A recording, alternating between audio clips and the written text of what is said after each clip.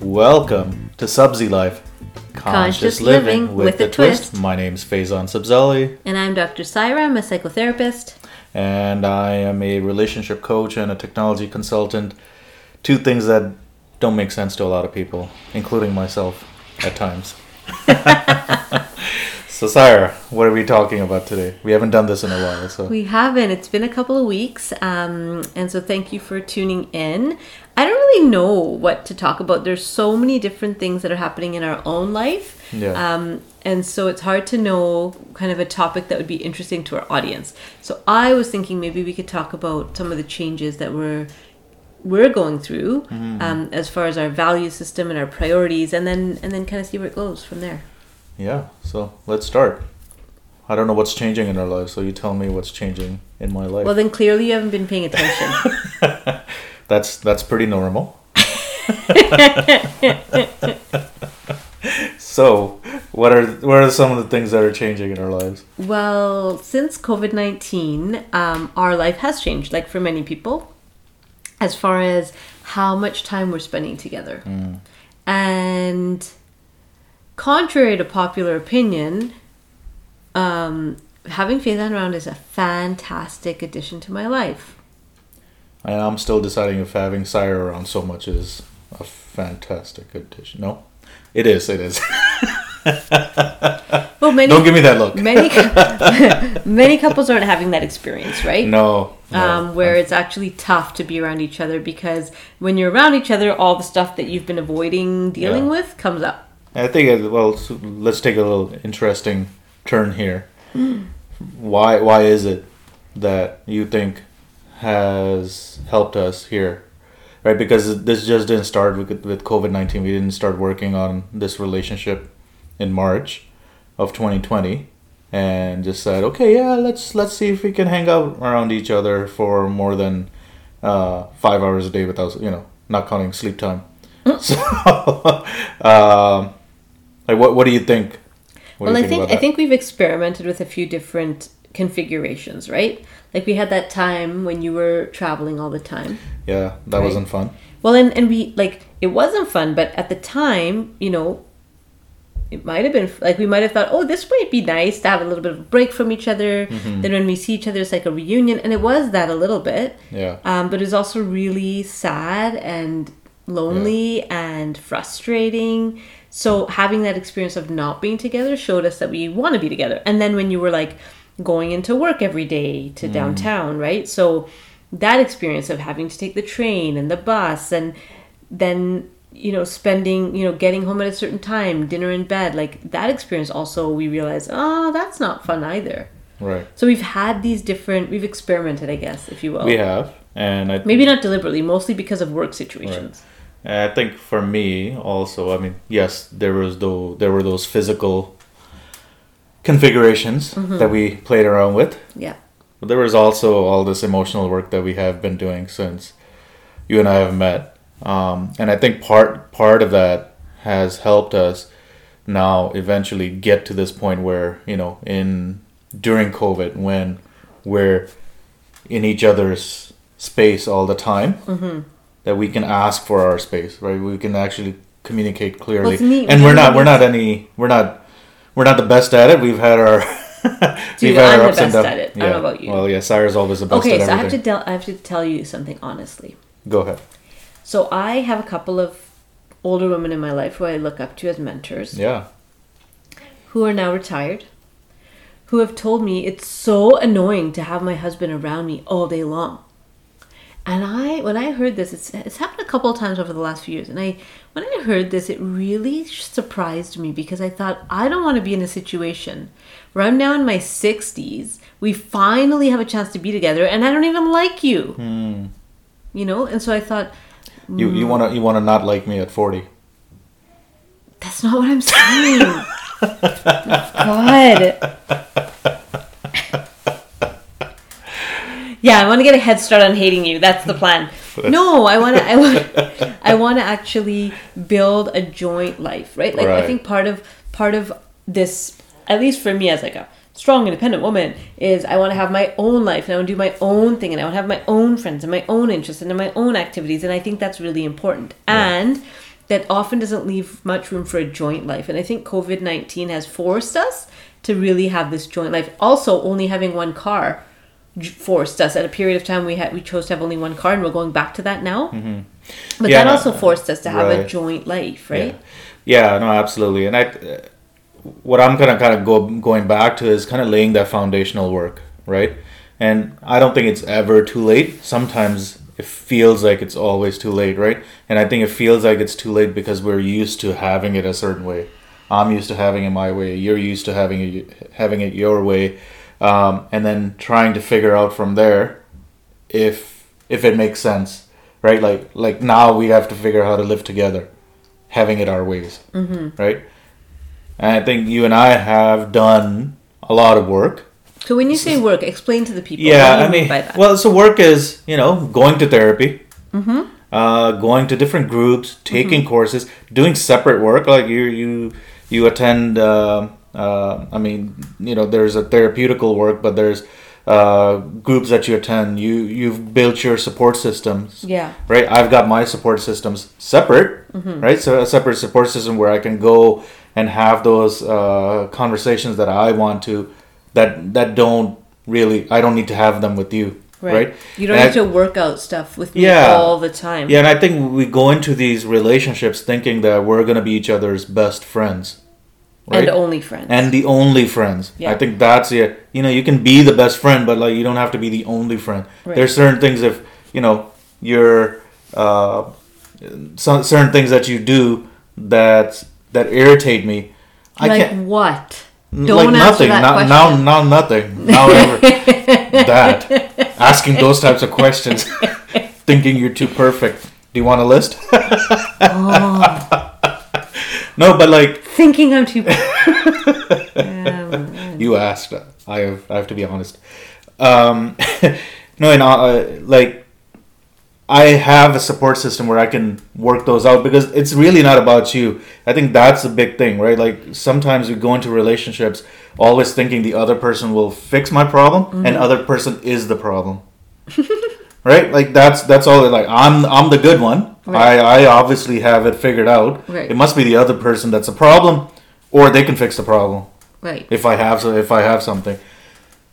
And really building those support systems outside, like attending men's groups that I do, attending, taking my own courses, learning about myself more and more. Spiritual practices, which, I'm up and down with.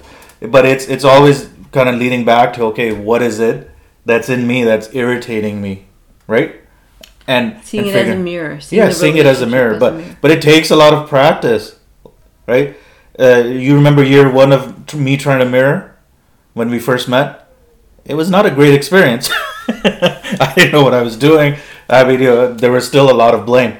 Still today, there's a lot of blame going out from me. Hopefully, it's a lot less. I think it's a lot less. You can tell the audience. See, all I have to do is look at him with a certain look, and he gets all jittery. Yeah, because I'm like, maybe it's not. Maybe it's not a lot less. Maybe I'm just where I started. Oh God. But hopefully that work, that's the work that I'm talking about. All of that. The personal, like the reflection, self-reflection. Personal self-reflection. Identifying what's important to me to be able to build on this relationship. I think, one of the best advices that I got was around, is this relationship more important than not being in this relationship? When somebody asked me this question once, is it more important that I'm in this relationship or I'm out of this relationship? Because sometimes we make decisions thinking we're in this relationship, but the decisions are really leading you out of the relationship. Right? So Can you give an example of that? Well, so as an example, something simple as, right, like where we wanted this cabinet. Like this cabinet that we're looking at right now. Okay. I know the people listening. Rack. It's a shoe rack that's used as a shoe rack. I never wanted it in the garage. No. Because as soon as I walk in, I don't like clutter. Yeah. Right. So as soon as we drive in, I'm like, oh, but that's a place now. Was that really worth the fight? Because those little fights start adding up. Right. Right. Like was that worth the fight to start some? I did share my opinion. We ended up putting it in the garage, and now it's not in the garage because of other situations. But like the mice in our garage. The mice in our garage. That built a house under the shoe rack. Oh my god. But for me, like, you know, I think sometimes those small decisions, like, you know, I want it my way. Mm-hmm. I could have really been no, right? And I have been in certain situations. But those are, you know, I mean, it's a very simple, small example. It's about picking your battles. What's about? Or not even really maybe framing things as a battle. Yeah. In a relationship. That's so important. Like, this is not a fight. Right. This is not a fight. Right. You know, just because I didn't get it my way. Doesn't mean you lost. Right. Because everything is a battle. Like, am I ahead? Do I have more money in the bank account? Who's bringing more money into the accounts? Who's washing more dishes? Who's washing more dishes, and who's right? Spending more time with the kids? And this competition. That competition, like, so that starts adding up in this relationship, and every small thing that I think now that doesn't mean I don't think it. Like, I just have to work through those. Like, is that conversation, is that thought worth me being out of this relationship? Because every action, every thought, and, you know, again, I'm not perfect. Either takes me into the relationship or takes me out. And so I feel like that's, now we can talk about the change, because being in COVID, doing all of that work, being together now through COVID is, I think, allowing us to make the leap forward to the changes that we're about to make in our lives. Oh, geez. I don't even want to talk about it in case it doesn't happen. Something's going to happen, right? Whether nothing happens? Yeah. But I think we're going to look at time, we're going to look at space differently. Either way. I think what's really the biggest kind of kernel for this change has been around what do we really want? And I think what we really want is time. Time is ticking. It feels like time is just ticking. Yeah. And so how do we actually enjoy the time that we do? The limited hours in a day, in a week, in a month, in a lifetime that we have. I think for us, turning 40. Oh God, that's why. Because we turned 40. No, it's not because just we turned 40. That's what it is, Faizan. It's the 40. All right, turning 40. Turning 40. Whew. Having one of our parents pass away recently. Yeah. Other parents that are still with us, struggling with their health, right? And their financial health. Everything is kind of showing us it's kind of brought this mortality right in front of us. Is that we don't even know what's going to happen tomorrow.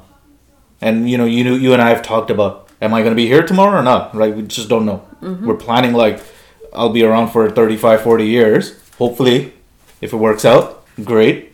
But that quality time that we need to spend doing the things we love, that's what's now we're making a priority. Are you planning on dying now?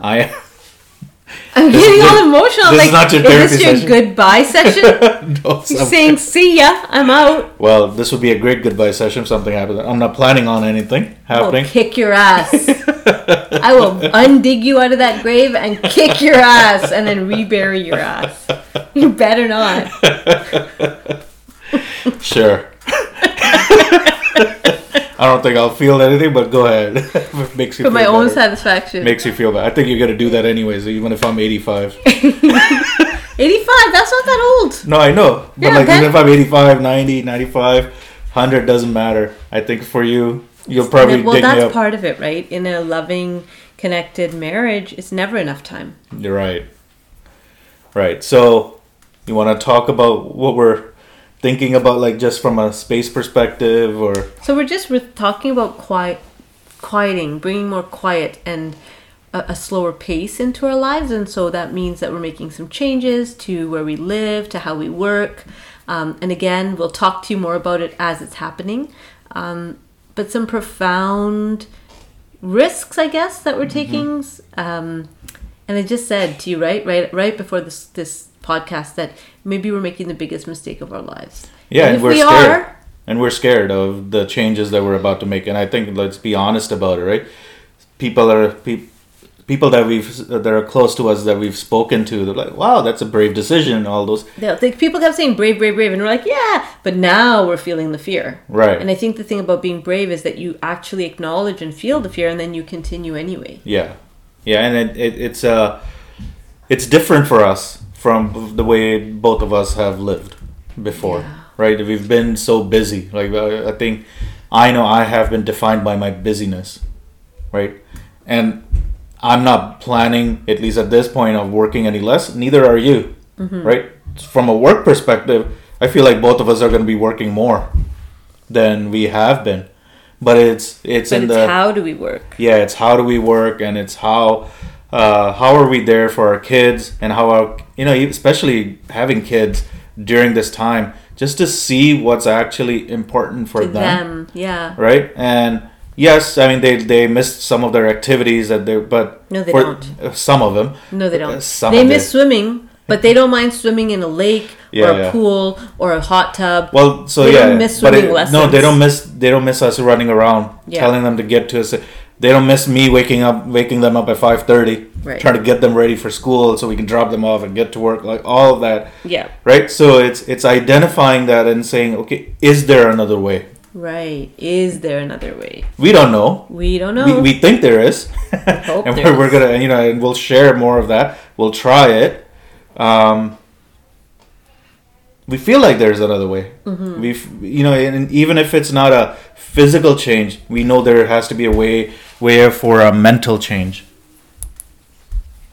So I think that's where we're at, is talking. I don't know what the topic of this thing was, but I our ramblings. Yeah, but I feel like Zali ramblings. Yeah, if anything, it's the foundational work. Whether it's a relationship or individual, is that foundational work gives us the ability to take these risks. And I think part of it too, even with this risk, right, is that just being really committed to being on the same page, and we don't move forward if we're not on the same page.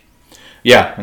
And that comes from not fighting about the cabinet, not fighting about the, what's for dinner, not comparing who's spending more time with the kids. I mean, it's hard to do. And we do it. It's not. Let's not. We totally do it. Yeah. Let's be honest. We still do it. It's just I think. But I think we catch each other. We catch each other to say, okay, this is not. Again, am I coming into the relationship or outside? And again, even if you're not in a relationship, doing the foundational work allows us to do to chase your dreams. You have to have the foundational work in place. Whether you're talking about financial foundations, you're talking about your emotional foundations, mental foundations, all the foundational work that needs to be done to be able to take the risk.